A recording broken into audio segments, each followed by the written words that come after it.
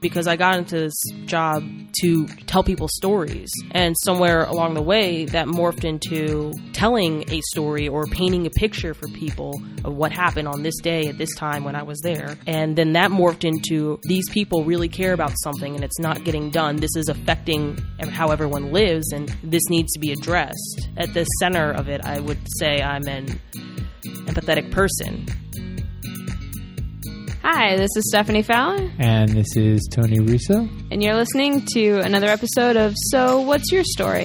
A podcast in which we talk to authors and writers about their writing, the stories behind the story, the writing process, and any other sort of miscellaneous writing stuff that we want to talk about. Today on the podcast, we have journalist Katie Tabling, who is the government reporter for local newspaper Ocean City Today. She started with the student newspaper at her and my alma mater, Washington College, and has since worked with news organizations in Delaware, Pennsylvania, Wisconsin, and now Maryland. In addition to journalism, she is also a nonfiction writer and is currently working on several essays. So welcome to the podcast, Katie. Well, it's great to be here with my good friends. Well, I'm delighted to have you. And one of the reasons why I love to have you here is because for the moment, we all three share something in common that we don't always share with our guests, which is we were all journalists. Yes. Yeah. I mean, I was for like a hot second. I always forget about you. I know. See, I'm like the dark horse that comes in. She has great stories about sweaty people at the Daily Times. It's actually also the reason why I know Tony, because I think we first met about in 2015. I interviewed you for your book. It's very rare that I'm the subject, because usually I'm like, oh yes, I interviewed you. Like I interviewed Stephanie about her book, and you interviewed me about my book. And then we'll get another protege, and they'll interview me about my book. And you know what? And this circle will be complete. One of the things that I really, really love about community journalism is that, and it's the thing that I took pride in, sometimes you feel very dark, but I always took pride in being able to make people feel important. And you go out and you talk to someone, and you're like, hi. And this is kind of what this podcast is about. It's like, hey, I think you have a cool story to tell. I think people would like to listen to it. And everyone is always so really surprised. You know, they're like, tell me, really? Yeah. So, and you get to tell them, and you take their picture and you put them in the paper, and they're so happy. And I always thought that was a little cliche. And then Katie's like, hi, I'd like to talk to you about your upcoming book. I'm like, of course you would. How awesome is that? You know, I got the pleasure of feeling that importance of being interviewed instead of bestowing that importance on people. Well, cliches are cliches for a reason, because most often they're true. And that's actually why I got into journalism in the first place. When I came to Washington College, I thought I wanted to be a fiction writer. And then I realized I was no good at it, obviously, considering where I am today. But I started with The Elm, the Washington College newspaper, and I did stories for theater, the theater kids, and I would interview the seniors putting on senior plays. And they were just so impassioned by everything. And I remember one mother came up to me after her son's show went on, and she said, well, thank you so much for doing this. This is so wonderful. We have it on our fridge and we look at it every day, and we're so proud of him. And that feeling kind of... It's weird. I've been into people's homes and seen my byline. I've been into businesses and seen my byline hanging on the wall, and it's like, wow, you really cared about that? Because I barely remember doing it. And I guess that's kind of what keeps me humble, no matter how hard it gets these days, especially with the current political climate and... I would say borderline, not animosity, but, you know... There's some hostility. Hostility towards journalism these days, journalists these days. It's, you know, it's hard to get bogged down in that. But, you know, there's things like that really do... It's nice. Yeah. And actually, one woman, I was taking a photo at a event today, and one woman came up to me and she said, I love your paper because years ago somebody did a story about this little girl and I recommended they do this story, and you guys meant so much for her. And I'm just like, well, we are making a difference and people are reading us. Yeah, you know? People do take it seriously to be in the local paper, and as people, so one of the things, like if you want to tell important stories and also eat, you always have to think about, well, how am I going to get digital? How am I going to get my next story sold and things like that? And so it's nice to say, well, people still read the paper and they're happy to see their picture in it, and they're happy to see their story in it. And they do. they do know it. There's a guy I'm friendly with on Twitter. I think his name is John Kelvey. He covers Elkton. He covers that crotch part of Monroe. That's why the name sounds familiar. Yeah, and he tweeted something about how people, never remember where they saw something online, and I'm like, yeah, they don't remember where they saw it in print either. They're like, true. oh yeah, I saw that in the paper. Like, didn't I see that story in the paper? Yeah, you did. But I wrote that, but also 10 other people wrote it at the same time. It's true. Yeah. Yeah, well, one of the things that so I was a journalist for a hot summer, literally a hot summer, and one of the things that I found taxing about it was sometimes you get a story, and for example, like when I was at the Times, like sometimes there would be this thought that, hey, let's go get this story, and you go chase it, and it's kind of not there, but there was still this kind of this push. If I come out, there is a story. Because yes. If you invest the time to go. Exactly. Yeah. There's stories like I've said, okay, well, this is how it is, and I come out like completely wrong, and my perspective is completely changed. You still write the story. Yeah, absolutely. And I think the other part too that I found pretty daunting was every day is a deadline. And not that I had a beef with that, but I think for me personally, I want every piece of my writing to be a showcase. And when you're in the newspaper business, it doesn't work like that. You got a deadline, you got to meet the words, it's got to be there.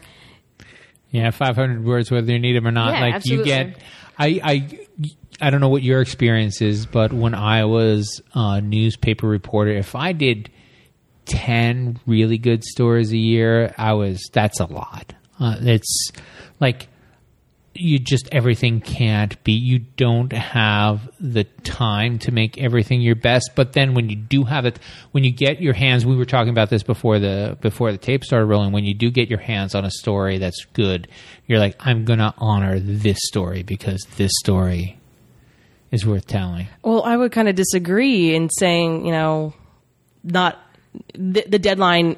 Okay, we're different people. So my experience is, wow, I have to write at least 2 stories at the end of the day. Let's make them the best we can. And it was really daunting when I got into that. And that because when I first started, one of my internships was with a great daily paper in Wisconsin, Kenosha News. And I was just a lowly intern, and they would throw me all the press releases nobody else wanted to do.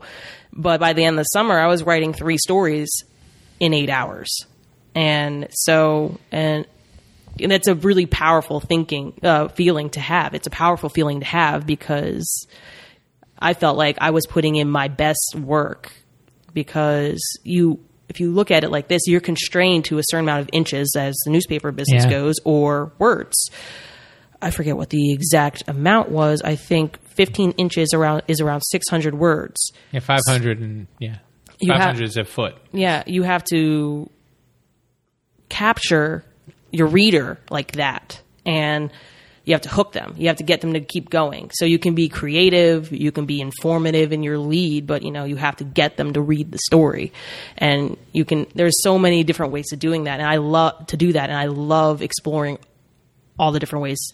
So you love the challenge of it. Oh, yes, I love the challenge. I never make things easy for myself, ever. Writers tend not to do that. I was actually thinking about this today. It's rare that I come up with a question way in advance. But this is one of. I want to talk about the difference between fiction and nonfiction. We have a lot of fiction writers on here, and what's weird about fiction is that it has to make sense, and nonfiction just has to be compelling because real life doesn't make sense, but novels have to. Like if you read a novel and it doesn't tie up, if you're like, hey, this is a novel and it doesn't tie up, you're a little dissatisfied.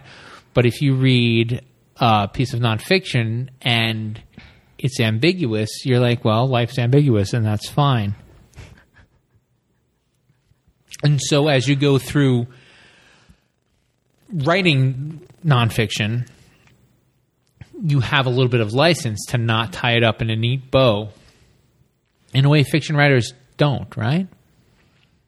Well, I suppose it just, for me, it's the inverse of the challenge with me with that, because with fiction, you're responsible for creating and accounting for everything in that world. A world has to make sense in fiction. Right. And that was so incredibly daunting to me.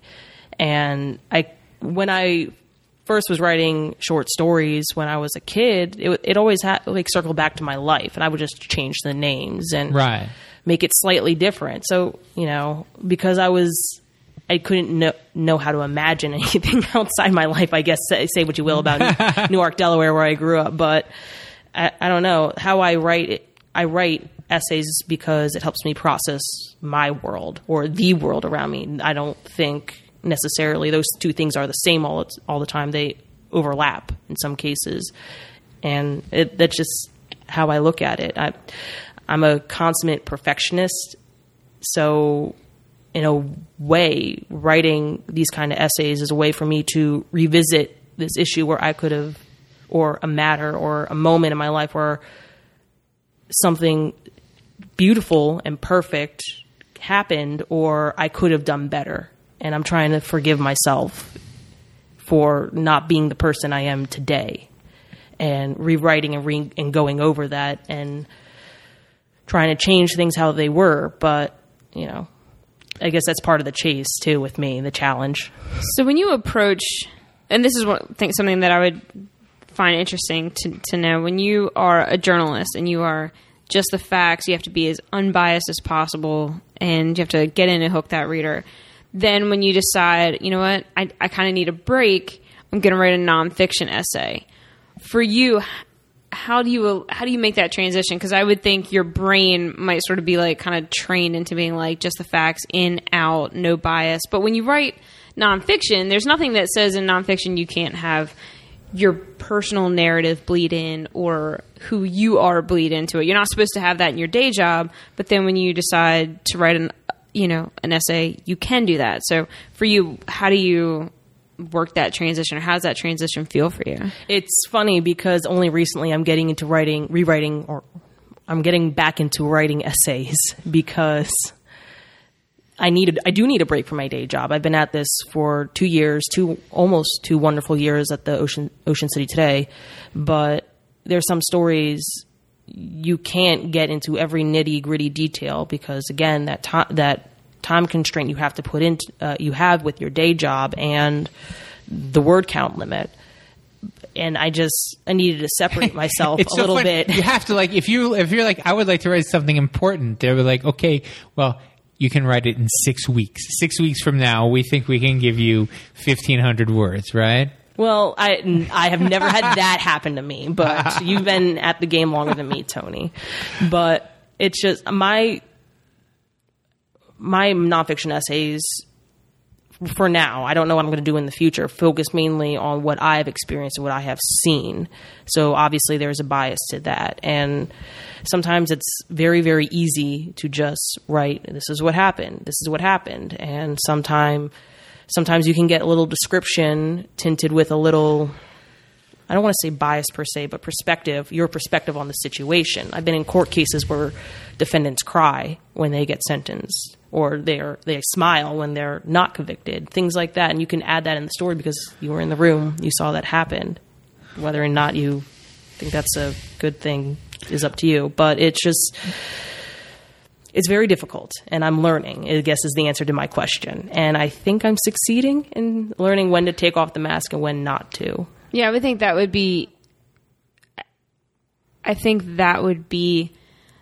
a difficult choice that would probably come with experience and with moving through different stories and encountering a story as a journalist. And then, because you can't separate, I would think, journalist Katie from Katie. You're going to be the same person. Where does the one end and when does the other begin? Exactly. And is that where you...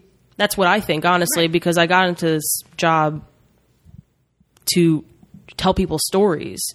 And somewhere along the way, that morphed into telling a story or painting a picture for people of what happened on this day at this time when I was there. And then that morphed into these people really care about something and it's not getting done. This is affecting how everyone lives, and this needs to be addressed. At the center of it, I would say I'm an empathetic person, whether I'm trying to understand how people work and why they do the things they do with profile pieces, or understand why things the way they are. And why is always the question I'm asking. Well, and that's the fifth W, right? There's this, I don't want to call it a fiction, but there's nothing, objectivity is kind of a myth, right? No one has the God's eye view of everything. You are a person who, when you're at a council meeting, you're not the transcriptionist. What you're saying is, I am a citizen and people spoke for 2 hours. If you read this for 10 minutes, I will tell you what the most important things they said were. 5 minutes. 5 minutes. I will tell you what the most important things they said were. And you have to choose the most important things that they said over that course of 5 minutes. So there is that. It's not a bias, but it's also not objective. It's this is what, as a person, this is what I think is important. That's the facts of it. You have to say, if you care about civics generally, these are the things you need to know. Because otherwise, you could have gone to the meeting, or you could have listened to the 4 hours of them droning on and on and on and making smaller points. But I'm going to take all of their smaller points, I'm going to sum them up the best way I know how, and you're going to have to live with that permanently. And I have to live with that.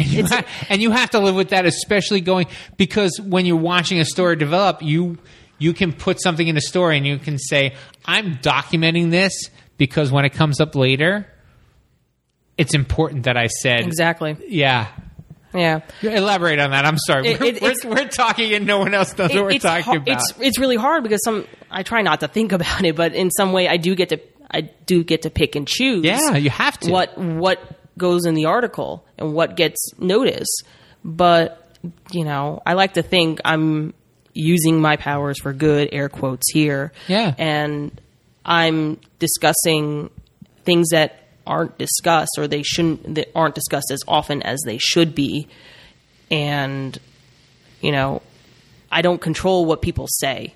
If you say something shocking, then you better believe it'll be in the paper. If you say it in a public forum, and there's that, there's always that tension where you see, as a reporter and as a news consumer, I always, and this is my bias, and I'll say it right out loud.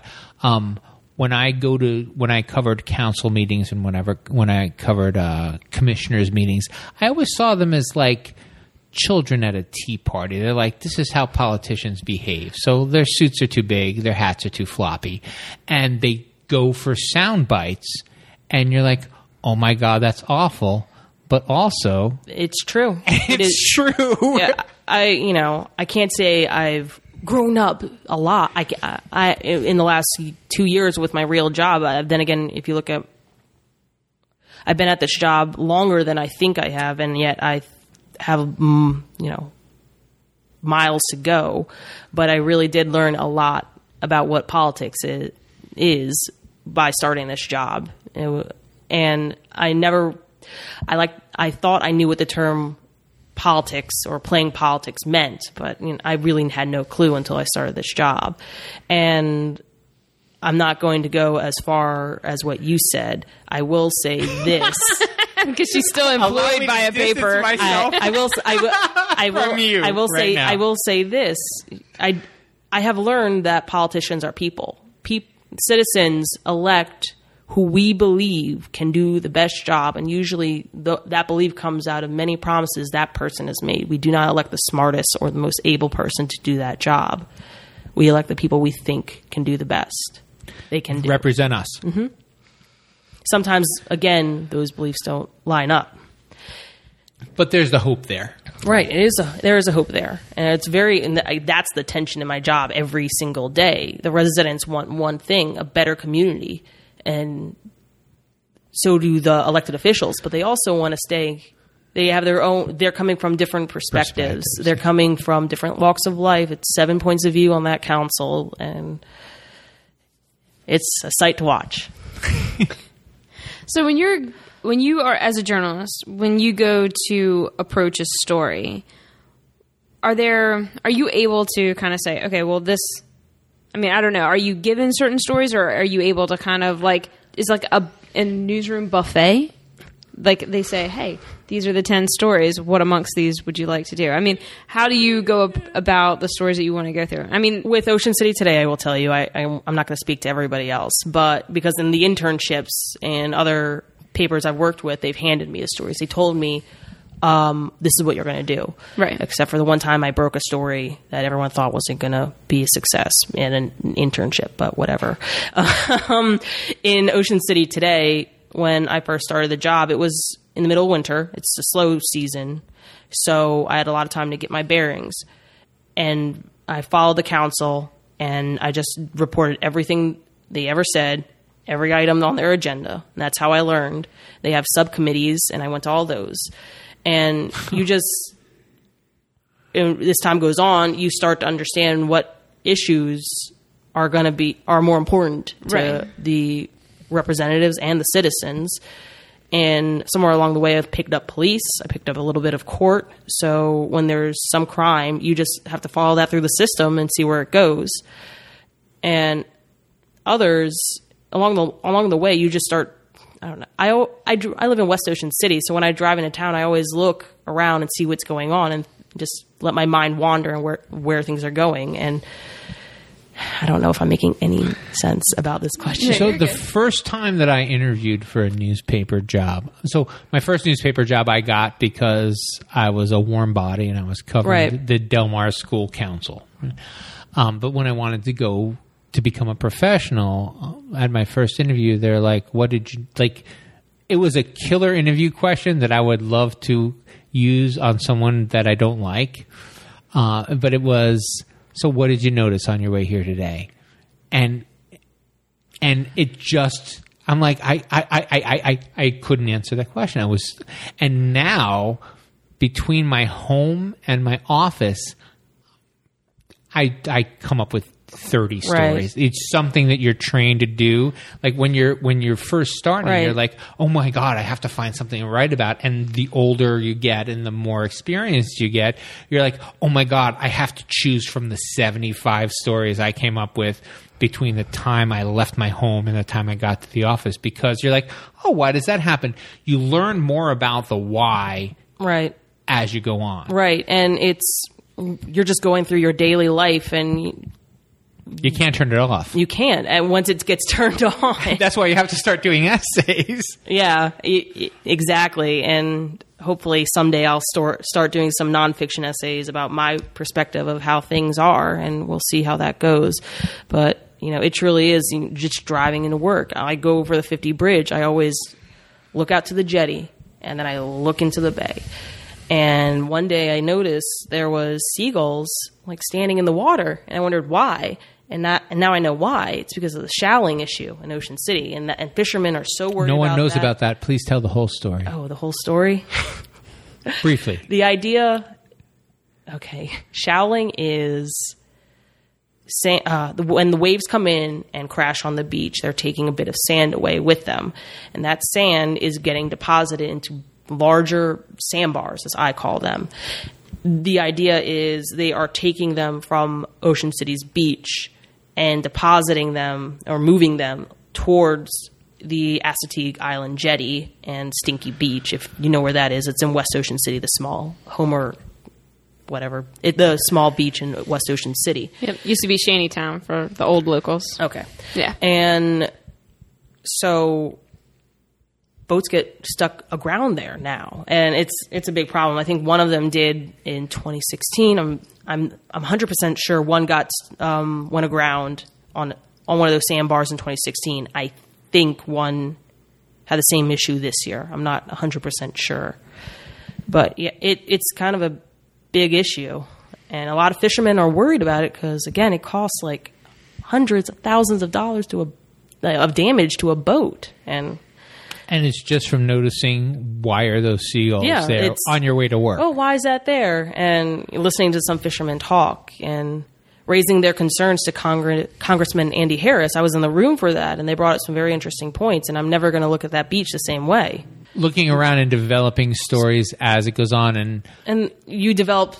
When I was hired, I inherited a list of contacts from my predecessor. And on that list was, I would say, about 5 names he highlighted as important. In my first week there, I called them and I introduced myself and asked what they think was important in Ocean City. And as I've gone on, I've developed my own list of contacts and my own sources of people I call and have just conversations with, not interviews, conversations with, to see what's going on, what do they think. Maybe this is a thing I should look into. This is, I don't know, a lot of people are talking about this. A lot of people are talking about this, but really it's because they didn't read the paper a month ago where we already solved this issue. Nothing more frustrating. Right. I've been thinking lately because I've been thinking because summer is a very, very stressful time for everybody in Ocean City. And because everyone's working in Ocean City, we're writing about what's happening in Ocean City when people are working and playing and being tourists and things like that. And so it's a very stressful job right now. And to calm myself down, I have this mantra in my head. In the 1920s, papers were printed daily. Yesterday's news does not matter because they used to wrap fishes in it. Right. And it helps keep things in perspective. So I've also worked at dailies and weeklies, and I think weeklies are worse. So in a day, if you work at a daily, you have 365 days a year. When you work at a weekly, you have 52 days in your year. Right. And that is something that you just, like, I think there should be like a recovery program for people who have gone from weekly newspapers to anything else, because you only think in weeks, and you have the 2 biases. So bias number 1 is there are 52 days in the year, and bias number 2 is people are like, why isn't anybody talking about that? And you're like, because I wrote about it 6 months ago and you didn't notice. It's the struggle right and there. And I hate you very much right now. And Ocean City is a very interesting market for a journalist because there's not 1, not 2, 3 papers. 3. 5 if you're going to be fair. Who are the other 2? So you have... Are we going to do this now? All right. So there's the Gannett products, if you count them all by themselves. So you have the Worcester County Times. Oh. 5. So there's 5. This isn't going to make it. This is probably going to get good. Okay. There are 5 papers, according to Tony. So sure, 5 papers. Tony, there are multiple. There are many papers covering Ocean City. Some of them branch out, obviously, to the whole Delmarva Peninsula, but there's at least 2 that I'm aware of that only cover Ocean City as like its main market. Right. I would say that. But yeah, it's a constant struggle. And it was really interesting because I had to move from a daily to a weekly. And again, at the end of my internship at that great paper, I learned so much there. I was pushing 3 stories a day. And here it was 6 to 10 a week, right? Yeah, it was really difficult. And because some stories require more time to develop, and I'm a very persistent kind of person. When somebody doesn't answer a phone call, I'll have another phone number I can call them at. If they're not going to answer that one, then I'll email them. And if they're not going to answer that, I'm going to Facebook them. And then I'll try calling them. That's how it was in daily. Well, and so it's interesting only because our age differences are showing here. I had the luxury of being able to say, I'm writing a story for this week's paper. This is what it's going to say. If you don't like what I just said, you can call me back. That's a different reporter tactic, Tony. Really that's totally not like is. That's not an age difference. There is no better way to get a return phone call by telling them the whole narrative and saying, this is what the story says. If you have a problem with that, you can let me know. Otherwise, I'm sure it'll be fine with you, and your press secretary won't call me when Friday comes around and the papers are out and I said what a boob you were. But yeah, it's a constant struggle. But I do enjoy weeklies because they do give me some time to start looking around more and developing stories.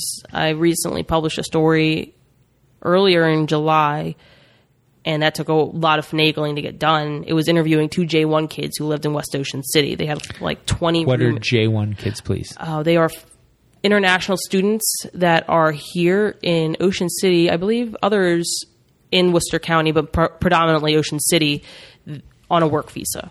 They're here to work in the summertime. And Ocean City is a prime market to have these kids because labor is needed during the busy season. And this story interviewed two young ladies who lived in a very well-kept house in West Ocean City. And they lived with 20 roommates, and they're all very well spread out. But some of them came from not so great living situations in Ocean City. They told me their door wasn't locked because the door jamb was busted. There was a hole in the floor, things like that. And Ocean City Ocean City a year ago revamped their regulations on housing specifically for these kids not to get overstuffed in like small units. And as a side effect of that, some of the J1 kids are now going over to West Ocean City. So it's a very complex issue, and I'm glad with a weekly, I can get some time to develop it. Yeah, develop it and explore different or all aspects of it, because you have the city officials and the planning and zoning department. You have the county and their regulations. You have the people actually living it, and then you have the people making the laws. Sometimes there's a disconnect with the people who are making the laws and the rules and the people who are actually living with those rules. And it's very interesting. That's a placeholder world. It is very... it's very evocative to explore that disconnect sometimes. It's one of the great pleasures of my job, I think. Is going between what is and what should be. Yes. Sometimes. Yeah. So when you're going after a story, and are there moments, I'm sure there are, but when you're going after a story, like you're talking to these 2 young women, are there moments where in that story you're like, man, I really want to write that, but I can't because I don't feel like I want to expose them, or I don't want to, you know what I'm saying? Like, are there moments where you get caught between the job as a journalist, and then a storyteller? Because I think for me that's kind of where I got uncomfortable with journalism, or not uncomfortable, but where I kind of disconnected. You don't want to ruin it. I don't want to ruin it, but also there's... What do you mean by ruin? So, let me rephrase. So, for example, when you're pursuing a story and you're talking to someone and you realize that there is backstory to what's pertinent to your article, and do you have to make a choice of what you leave in and what you leave out to either save that person from either being embarrassed or, because I feel like when you're doing journalism, it's all human interest, right? But at the same time, you want to kind of take care of your subjects. You don't want to embarrass them or kind of put them out there. Sometimes you do, sometimes you don't. Well, but it's the same logic as I look at calling out celebrities for doing dumb things. They chose this job. I'm speaking only to elected officials right now. Well, I'm sort of speaking to all your subjects. Right. Well, but I have many subjects. Well, exactly. That's the difficulty. I think it's one thing for... Each case requires each story requires a different approach. Exactly. For elected officials, obviously... Game on. This is kind of what they voted for. This is what they chose to step into. You need to know what people are saying in your name. Right. But with crime stories, there are charging documents that there are charging documents that say by the police. Okay, let me rephrase this. With crime stories, getting a name out there is completely different than protecting a source, because at that point, the law's alleging you broke. Not doing this right. Well, sorry. May I tell a story briefly? Yes. Yeah, so I never said anything bad about the Worcester County Board of Education because they had enough troubles. Now, the people who were running the board were morons, and the people who were they said a lot of dumb things and they said a lot of evocative things. And as a reporter, you just let them go because you understand that education is already under enough of attack. You don't have to put, You don't have to say, "Oh wow, look what an idiot this person is." You know, but why? They're elected, though. Well, they are elected, but there is a sub conversation that's always going on, and as a reporter, you need to know that you're being used by all people who have interest in the story. So you have the Worcester County Commissioners in this case who want to reduce the amount of money they're going to pay for education, and you have the Worcester County Board of Education who wants more money than the county commissioners are willing to give them, and you are the pawn between them. That they're both vying for your spin on the story, and your decision on how to cover it has a real world effect. So you try to let the blathering go on both sides so that you kind of dig down into, this is what person A wants, and this is what person B wants, and this is why they want it. But if you say that, hey, this person said this moronic thing, it spins a story, and they did say it, and they are public officials. But if you point out that they said this moronic thing, it spins the story for no good reason, is my experience. See, I disagree with everything you just said up until that last statement. I'm the only reporter in the room. My job is to report the truth, but to minimize harm. Right. And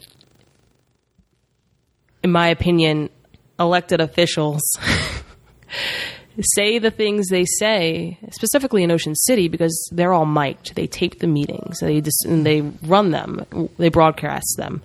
So they know exactly what they're saying, and they know exactly it's reaching these people. It's all spun. It's all spun well before anyone hears. They already know. They already know that before they come into that room and sit down in that chair. So, in my opinion, if they said it, that's fair. That's fair play right there. But I'm not going to sit in a courtroom with, multiple victims of this horrific crime and report what they said, because if I do that, I have to identify them. And what good would that do anybody? That would not help anyone, The criminals, though, the alleged criminals, those who were charged in these cases, Ocean City Police have documentation saying that they committed this crime. It's in writing. Therefore, that's a public record I read every week, and therefore that is also fair play. It's a fine line to walk. But going back to Stephanie's original question about background, when you speak to a subject and you find out there is way more under the surface than you originally thought, sometimes stories take longer to develop. Right. And in those cases, there have been cases like that where I do weigh them and say to myself, how would I benefit the public, the community that is going to read this? And whoever will read it online after that, how will reporting this story in this fashion with what I have to work right now help anyone? Will it get to the truth, the heart of the matter? Or is this something that needs to be handled in installments? Does this not need to be reported at all? Does it need to be a creative essay? Yeah. Right. Or is this something that I'm learning through my day job, but to protect a victim or to, whatever the case may be, this may be something I end up doing in my personal career as a writer, because your day job, you get paid to be a writer every day. Right. You're a journalist. I get paid to be a truth teller every day. That's awesome. That's the key difference. Advocate for truth. An advocate for truth. Katie Tabling. Yes, that'll be be a business card. There you go. We'll get you a T-shirt with that. But then the side piece is that whether you're a journalist or whether you're a writer or like an indie book publisher, there's something about the written word that has always inspired us, which means we're always going to be, regardless of what we do from 9 to 5, there's always going to be us as a writer at the end of the day. Right. And the things that you're experiencing, crime victims, weirdo politicians, a town that booms and, that explodes and then, goes dormant. I mean, there's a lot of stuff that's going to happen to you that's going to feed into who you are as a writer, not as a journalist, as a writer on the other side. Oh yeah. And for you, what is that transition like, or have you seen that transition move? Or it's a very rough transition. It's a very, very rough one. I'm half kidding. It's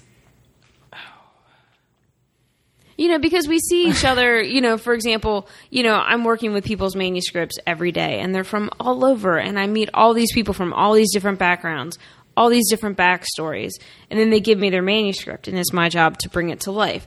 You meet people on the street and it's your job to bring their story to life in print. But then we go home and we've got our own work to do. It's, when I say it's a rough transition, it's because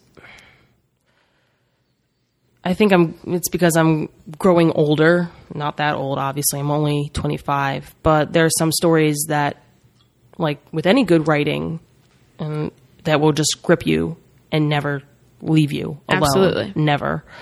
And my creative writing, I've been getting back into it, is a way that I can reconcile that. Right. In some outlet, and help put that demon to rest, Because there's things that are going to follow you home. Yes. And that's the most difficult part of this job. Some things just won't. Journalism never ends at the office. And the reason why I picked this job also, the other reason why I picked this job was because I could not stand being in a cubicle 8 hours a day. Right. Journalists, they say you don't know what you're going to do. Well, if you're in a certain job long enough and you know your beat, you have a vague idea what you're going to do. Council's on Monday. Planning and Zoning Commission is on Tuesday. You have a court case here. This day you'll read all the police reports. I'm going to make these calls here. I'm going to go out to this event. I'm going to drive out all the way up to 45th Street and interview some people and find out X, Y, and Z. It's a job that takes you wherever your bosses will let you go and wherever you want to go. And it's one of the most beautiful things about it, because especially with Eastern Shore, because I'm not a native here, it's completely different from what I grew up with. And that was also a really rough transition, understanding why people thought the way they thought. But, the longer I'm living here, the more I'm starting to understand what is important to these people, to the people living here. Right. Understanding the culture of the Eastern Shore as to why we've made these decisions, why we've put these people in power, why these issues are important, and why we feel the way we do about these issues. Right. And my job is to record all of that. It's the understanding that is an added bonus for me as a writer. Yeah. And then you take it home, and then you get to make something really awesome out of it later. Hopefully. Hopefully. Do you know what's hardly ever true? Your limericks. Hardly ever. And they're hardly ever good. Sometimes they're good. Like 80. No, I meant to say 30, but 30 minus 5 is 80. But 30% of the time. Sure. I'm sorry for that pot shot at your limericks, That's Tony. okay. I'll live. You will. So how can people have them if they want them? So if you like what you're hearing, you can go to the So What's Your Story podcast.com website. You can click on Contact Us, give us your name, your email, give us your address, and if you pick a word, Tony will put it into a limerick. I will put it into a haiku. And Stephanie will put it into a haiku.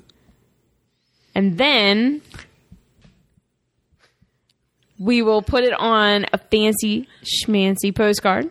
Which are in the mail. We will get them any minute now. Yeah, actually, Brian Robertson. Wait, I don't know if I can say his name. Let me go back. Because I don't know if I can say his name on air yet. Okay.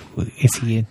No, because I think he has some kind of thing with his employer, like a non-compete thing. I don't know. I don't know if I can say his name. I'm sorry. I take it all back. Yeah, take it all back.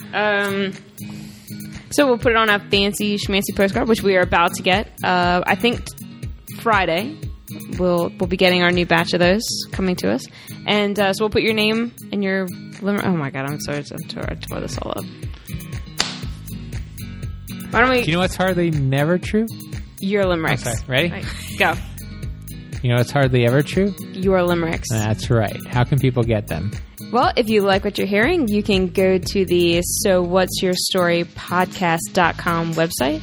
If you give us your name, your email, and you give us a mailing address, and you also give us a word, Tony will make that word into a limerick. I will make it into a haiku. We will put it on a brand new fancy postcard that we just had made up just for this podcast. And we'll write them on there. We will put a stamp on it, and we'll pay a guy to bring it to your house. Just like it's 1856. It might come on a pony. All right, Stephanie, now it's part of the show where you thank the guest. Well, Katie, thank you so much for being a part of our podcast today. Well, thank you all for having me. So What's Your Story was recorded at Saltwater Media, an indie book publisher in Berlin, Maryland. Visit us at sowhatsyourstorypodcast.com, where you can find past episodes, guest bios, show notes, and all sorts of fun stuff. You can subscribe to the podcast at iTunes and Stitcher Radio, and if you feel like it, then feel free to give us a good review. Tell your story.